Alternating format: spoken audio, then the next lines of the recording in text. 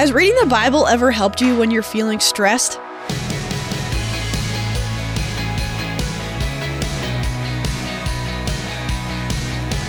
Hey there, I'm Emily Tenter, and this is Unlocked, your daily key to unlocking God's Word in your life.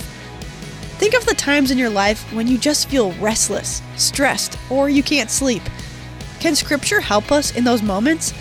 It's what we're talking about today in our Unlocked devotion. This one was written by Emily Acker and is called In the Night. Sleep hasn't come easily to me lately. One of the most calming things I have found to do in the night when my mind won't shut down or I am dealing with anxiety is to open the Bible app on my phone and read a chapter or two. In the night, when the world is quiet and I am all alone, I can feel a different kind of worry and a different kind of darkness.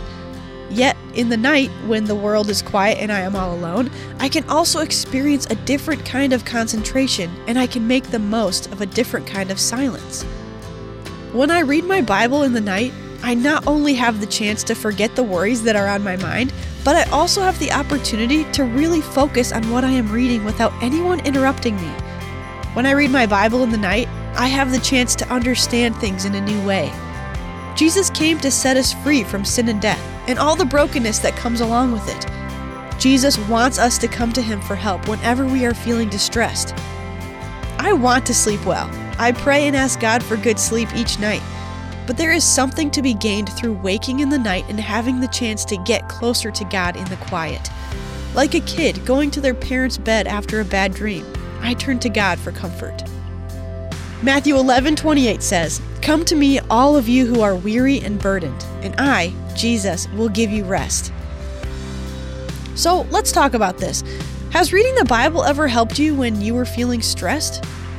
Sleep is an important part of our physical and emotional health. Sometimes we need help in order to give our bodies the sleep we need, and that's okay. If you have difficulty sleeping, who's a trusted adult you can talk to, such as a parent, counselor, or doctor?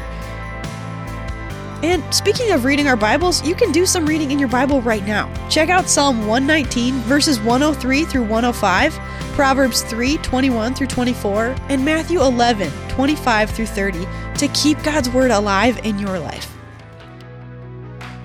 Thanks so much for being here for this episode of Unlocked. If you have younger siblings who would benefit from something like the Unlocked devotional, but designed just for them, check out our Keys for Kids devotional. Designed for kids ages 6 to 12, this devotion shares the same gospel truths and scriptures as Unlocked, but using a story format perfect for kids.